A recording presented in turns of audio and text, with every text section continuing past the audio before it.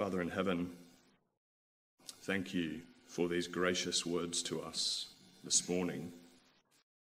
Thank you for loving us in this way by warning us, telling us about these false teachers.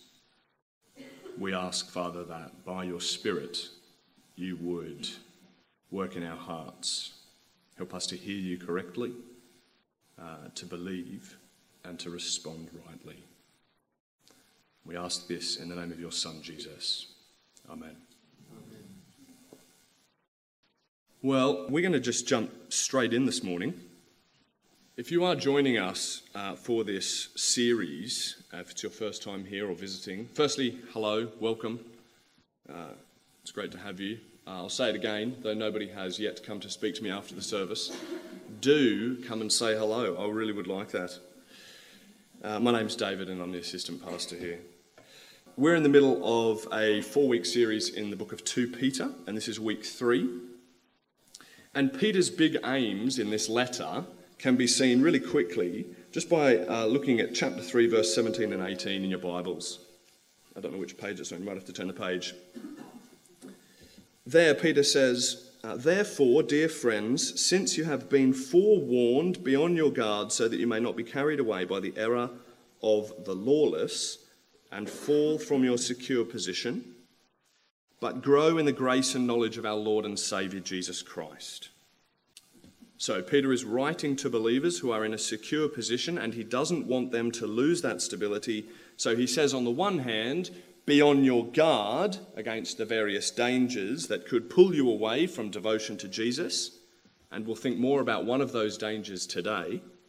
And on the other hand, positively, as it were, he says, grow in the grace and knowledge of our Lord and Saviour, Jesus Christ. And this is what we've been doing in the last 2 weeks and what Peter did in the first chapter, encouraging us to avail ourselves to God's promises in the Scriptures, because in them and through them, we grow in our knowledge of Jesus, and we grow in godliness, and we find a light for our feet on this waiting journey toward heaven. The big idea is Peter wants them to stay safe. And he does this because he knows that Christians are on this waiting journey as we wait for Jesus' return and for God's kingdom to come finally and fully. That's what Peter is doing in this letter. And for this week, it's quite clear that Peter is focusing our attention on false teachers as one of these dangers. And in particular, he wants these believers to stay safe from a type of theology that says how we live doesn't really have any significant eternal consequences. And stay away and be warned about the teachers who promote it. That's his big point this morning. And to get his point across, Peter aims to show us 2 things. And that's where we'll go this morning. On the first thing he wants is to describe these false teachers who bring this theology and live these lives to us. He wants to show us their traits, as it were. And the second thing he wants to do is he wants us to know their end. He wants us to know what that theology leads to. And so the idea is that we can spot them and avoid them. And so that's where we'll go. We'll look firstly at their traits, then at their end, and finally we'll pull together some observations. But before we get into the text, there's just one more thing I briefly want to mention, and that's 2 ways that I think we can go wrong when it comes to a text like this on false teachers. 2 wrong ways that we could go wrong. 2 ways we go wrong. On the one hand, it is possible, I think, to make too much of what Peter says in this passage. I can see how it happens through a love for the truth and a desire to take the apostles' words seriously.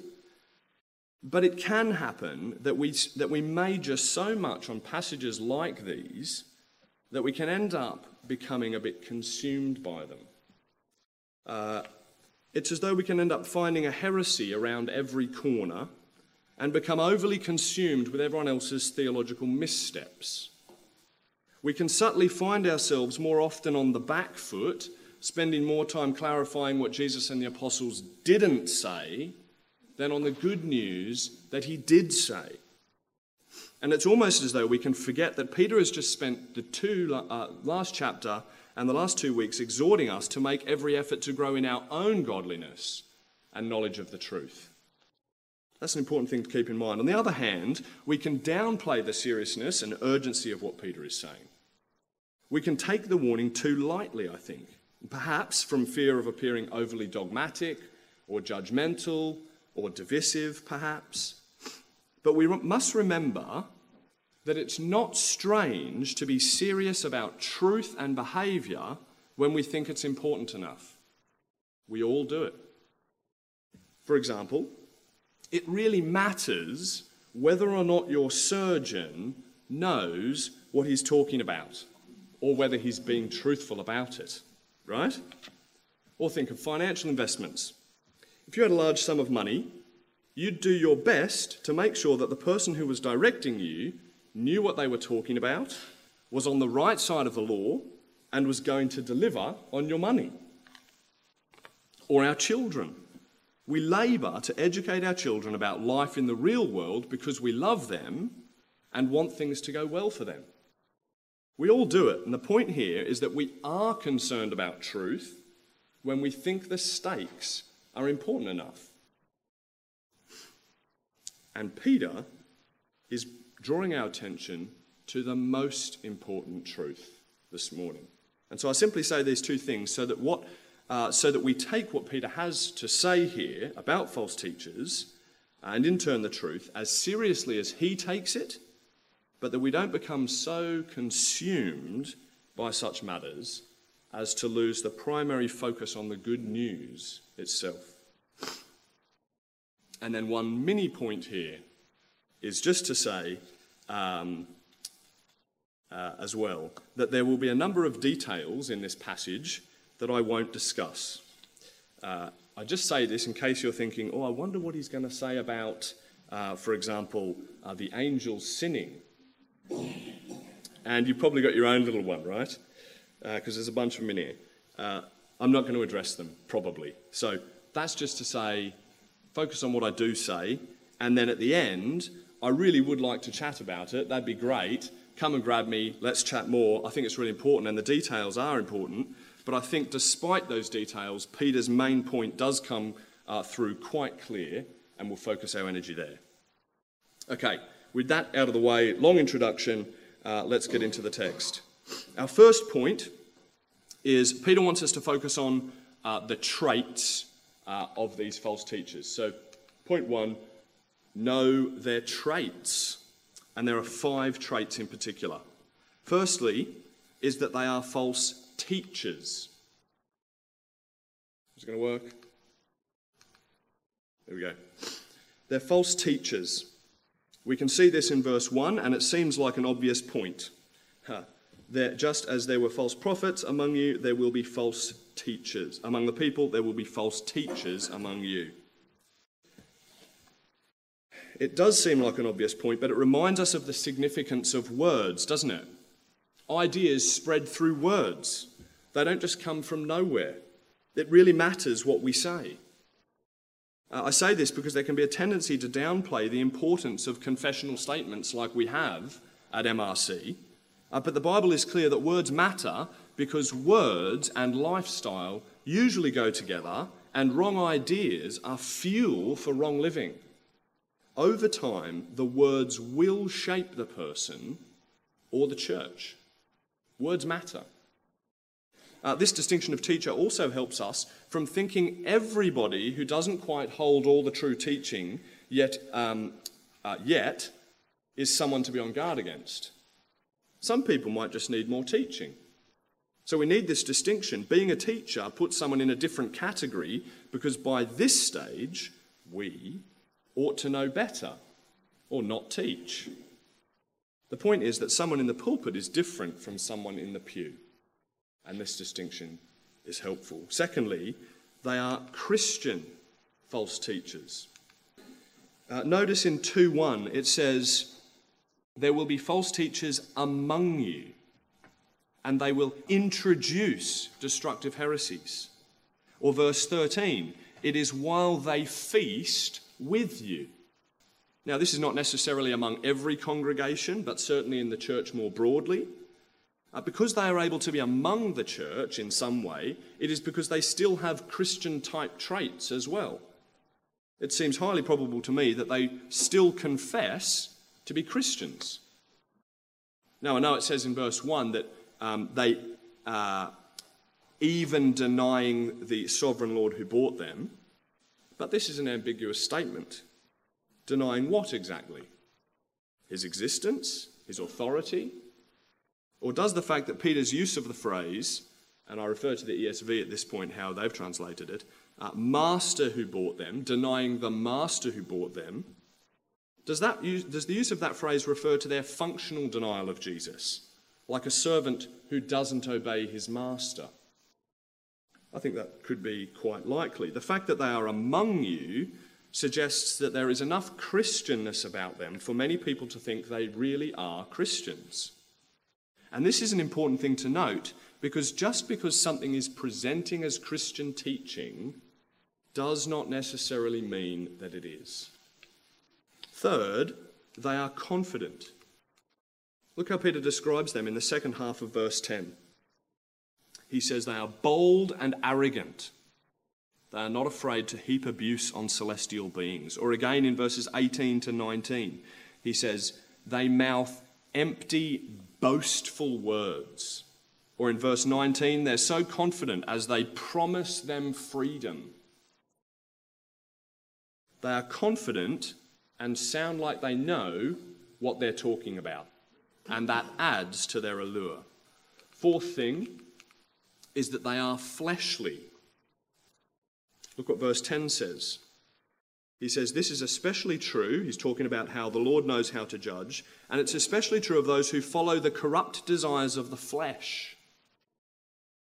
Now, I think Peter has more than the false teachers in mind in this verse, but not less than. And we can see that because aiming at the desires of the flesh is one of their methods in gaining a following. And we see that, it's in verse 18, by appealing to the lustful desires of the flesh. This is one of their modes. This is one of their approaches. The desires of the flesh are all the natural human desires. This is perhaps a way to think of it.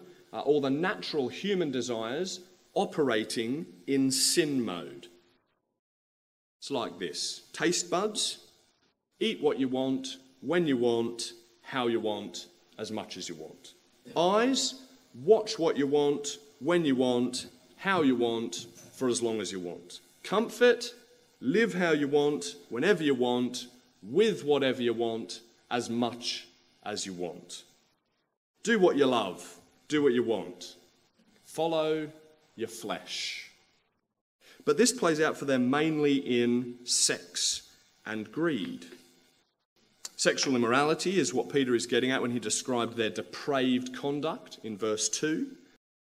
And we see this key characteristic again in verse 14 when he says that they have eyes full of adultery. Greed gets mentioned 3 times. First in verse 3 when Peter says, in their greed they will exploit you with false words. Then in verse 14 he says they have hearts trained in greed. And by comparing them to Balaam, he brings up this characteristic of greed again because Balaam loved the wages of wickedness. How surprising, eh? Is anyone else surprised? Sex and money. That being people who go after the desires of the flesh would mean being interested in sex and money. I feel like the Bible has totally missed it. What a pathetic effort at trying to describe humanity. Now, it's not that sex or money or food or comfort are intrinsically wrong, are they? They're good. God made these things, and in and of themselves they're not wrong. But fleshliness is about who's in control and what position these created things hold in a person's life. It's about unrestrained desire. It's about desire satisfied out of its God-ordained place. It's about desires expressed in your ways, not God's ways. And this is the reason why these false teachers have their fifth trait. They are alluring. I hope it's not too hard to see why they are so alluring now, and why Peter can say in verse 2 that many will follow them. Because they are confident Christian teachers who tell you that you can be a Christian and follow the passions of your flesh. They are playing right to your weakness and say that you can hold on to your theology, but at the same time have what your corrupt heart wants. All your Christmases have come at once. Your flesh wants to hear that God won't judge. That was a consistent pattern in the Old Testament prophets. Peace, peace, they would say. Don't get swept away by Jeremiah when he says Babylon is coming to destroy us because of our immorality. No, you're God's people. You'll be fine. How you live is of no consequence. Note what Christine brought up about Isaiah 58. Or that you can indulge your sexual desires in ways you see fit. Or that your pursuit of comfort in this present life isn't really greed. Is it? It's blessing. You can hold on to your theology and seek after what your old nature really wants. That's a powerful and alluring message, isn't it? And I think here is where we really get to see what is at the heart of this false theology. You see, the emphasis in this chapter is primarily on behaviour, not belief, if you notice that. And the dominant note, when we gather it all together, is license with respect to our fleshly desires. And this is the false teacher that Peter wants us to be on guard against. The one who says that God is not interested in our behaviour. Just to be clear, Peter is not saying that belief plus good behaviour gets you heaven. He's not saying that. He's saying true belief always leads to changed behaviour. So don't buy into theology that says that how you live is of no consequence. Now, you might be thinking, I'm not sure that this happens. But this happens. I know someone dear who told me something to this effect. God loves me unconditionally, and he's not about rules. And they told me this as a justification for sleeping with their boyfriend. How it had come in, I don't know. They weren't a young Christian, but this person had bought into this theology. Now, this is a wrong understanding of God's purposes in Jesus' death and resurrection. It was never the goal for Christ to die for sin simply so that they could be forgiven and we carry on in them. Titus 2:14 tells us that Jesus gave himself for us to redeem us from all wickedness and to purify for himself a people that are his very own, eager to do what is good. Jesus saves us so that we can glorify God with our bodies.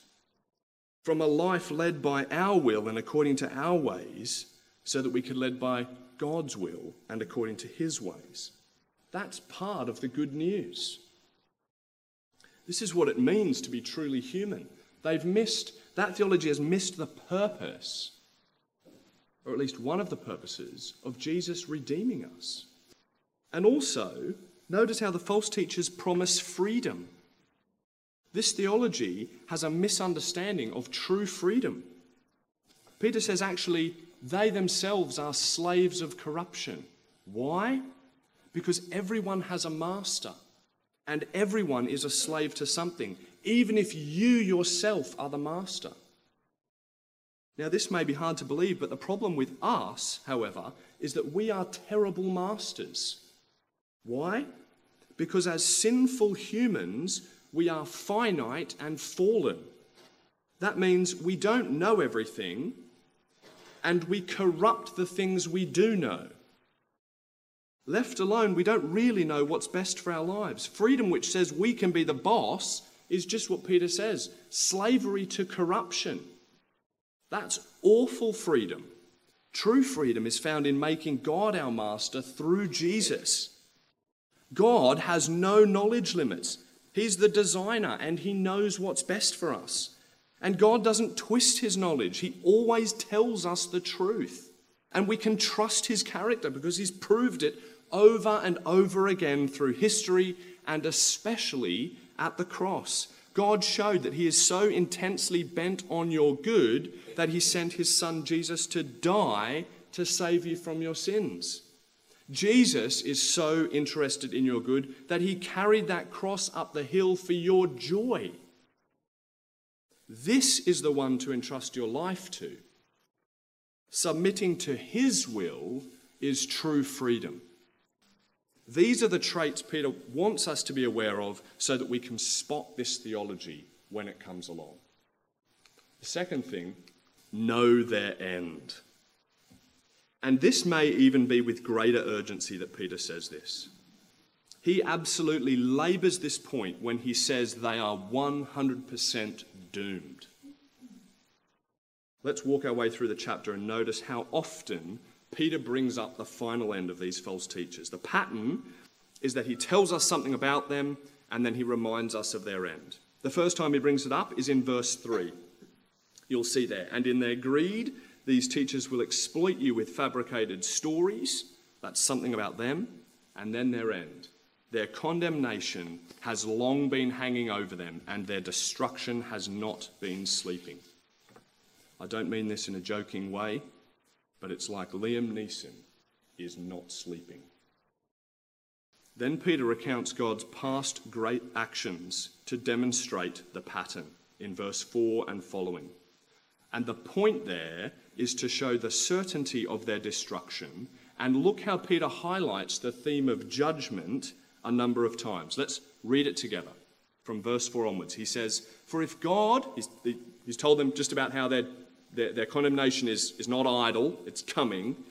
He says, for if God did not spare angels, even angels, when they sinned, but sent them to hell, putting them in chains of darkness to be held for judgment, if he did not spare the ancient world when he brought the flood on its ungodly people, but protected Noah, a preacher of righteousness, and 7 others, if he condemned the cities of Sodom and Gomorrah by burning them to ashes and made them an example of what is going to happen to the ungodly, and if he rescued Lot, a righteous man who was distressed by the depraved conduct of the lawless, for that righteous man living among them day after day was tormented in his righteous soul by the lawless deeds he saw and heard. If this is so, then the Lord knows how to rescue the godly from trials and to hold the unrighteous for punishment on the day of judgment. This is certain doom. Peter goes on to tell us a third time at the end of verse 12 and into verse 13. After telling us about their arrogance, look what he says. Like animals, they too will perish. They will be paid back with harm for the harm they have done. That's his third mention. But Peter is still not done. He picks it up again a fourth time in verse 17 after speaking about their eyes of adultery and their greed. He says that for these false teachers, blackest darkness is reserved for them.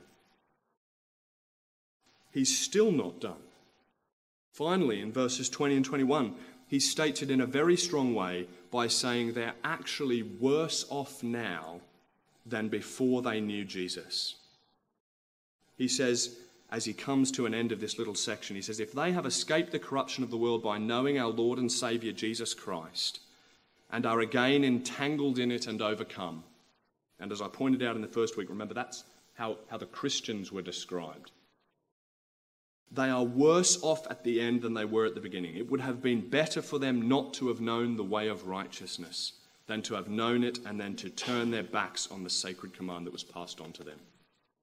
Before they knew Jesus, there was always the hope that they could come to know Jesus and be saved. But now that they have turned their backs on the only hope of rescue, there is no other rescue when you reject the only way. Perhaps you are just here this morning and you yourself are not a believer. Rejoice that there is a way and take that way. Turn to Jesus for the forgiveness of your sins and trust in him. Now, what is Peter doing? Why has he repeated it 5 times right through this chapter? He thinks it's that serious. He's spent more words on this chapter than he has on the first chapter and on the third chapter. 617 words here, just under 500 in the first, just over 500 in the third.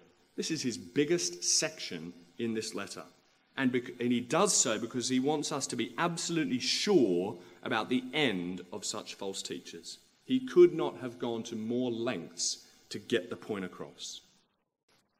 That's what he's doing. And he does this because he doesn't want you to get caught up in this theology and lifestyle. He's not just telling us so that we can have knowledge of their end. It's because those who follow them will end up like them. And we can see that he's doing this by his examples from the Old Testament concerning God's pattern of judgment. In the case of Noah, it wasn't just false teachers swept away in the flood, it was simply the ungodly. In the case of Sodom and Gomorrah, it wasn't just the teachers, it was all the ungodly and lawless. It's for us to hear as well. It's like the woman with her husband next door, and she knows he's next door, and she's talking to her children around the breakfast table, and she says to them, a little more loudly than necessary, "Yes, that's right, kiddies. It is Valentine's Day in 2 days." Right? Or, "It is our anniversary in 2 days."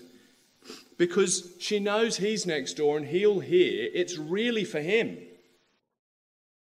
We're being told so that we would stay away. Don't go there. Because he loves us, he's saying, stay safe by not getting caught up in a theology that plays to the desires of your flesh and says that how we live is of no eternal consequence. So let's just finish now with a few observations. First, notice how Peter follows his own advice from chapter 1. Did you spot that? In chapter 1, he told us how the Old Testament would be a light to our path, and here we see him putting that into action. A great example of how Scripture teaches us about God and his ways and helps us to live rightly in light of him. Second, notice that God does bring retributive justice.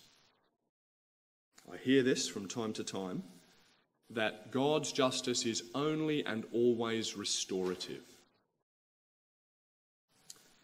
But that's just simply not true. We've just read that they will be paid back wrong for the wrong they have done. And that's not an anomaly in Scripture. God's justice is always good and right, but it is not experienced as good for the unrepentant person who makes their own rules and lives their own way. That's just not true. And finally, and we'll close on this, did you notice that Peter doesn't just highlight God's ability to judge the wicked? That's not the only thing he highlighted, was it? In verses 4 to 9. See what he says in verse 9?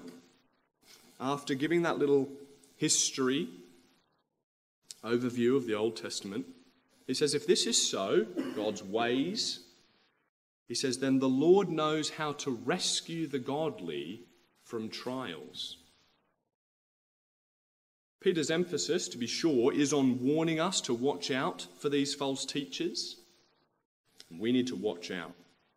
But he hints at another dimension of the situation here, and that's God's ability to keep and to save us. And perhaps there is someone that needs to hear this morning. The book of Jude, which overlaps in content with Peter, emphasizes this other aspect of God keeping his people. Jude mentions it at the start of his letter in his introduction. I'll read it out. You won't need to turn there. At the start of his letter, he says, as he's speaking to the recipients of the letter, this is how he introduces them, how he mentions them in introduction. He says, "To those who have been called, who are loved in God the Father and kept for Jesus Christ." And at the end, he mentions it again, so that the note is heard. The top and the tail of his letter. At the end, he says, as he's now turning his attention to praise God, he says, "To him who is" what? "To him who is able to keep you from stumbling and to present you before his glorious presence without fault and great joy." God doesn't just know how to judge the wicked. He knows how to rescue the godly from trials and keep them for himself in glory. What kind of rescue? I think a rescue both in helping us say no to sin and temptation now, even when our souls feel thrashed like Lot's was by a world of corruption, and when he saves us in glory, when he gives us transformed bodies in a transformed world where sin will be nowhere found, either on the inside or the outside. And how does God rescue the godly from trials and keep them safe? One of his means to keep you safe is through these warnings. I've wrestled with this week this question: where do I see God's grace this week? Where do I see God's grace in this passage? And here it is, right here. This is it, happening now. This is God being gracious toward you today, in this very moment, by telling you this information. God woos and he warns. And today, he's loving us by warning us. Like a father with his child, he is saying, "I love you. And there's something really important I want to tell you.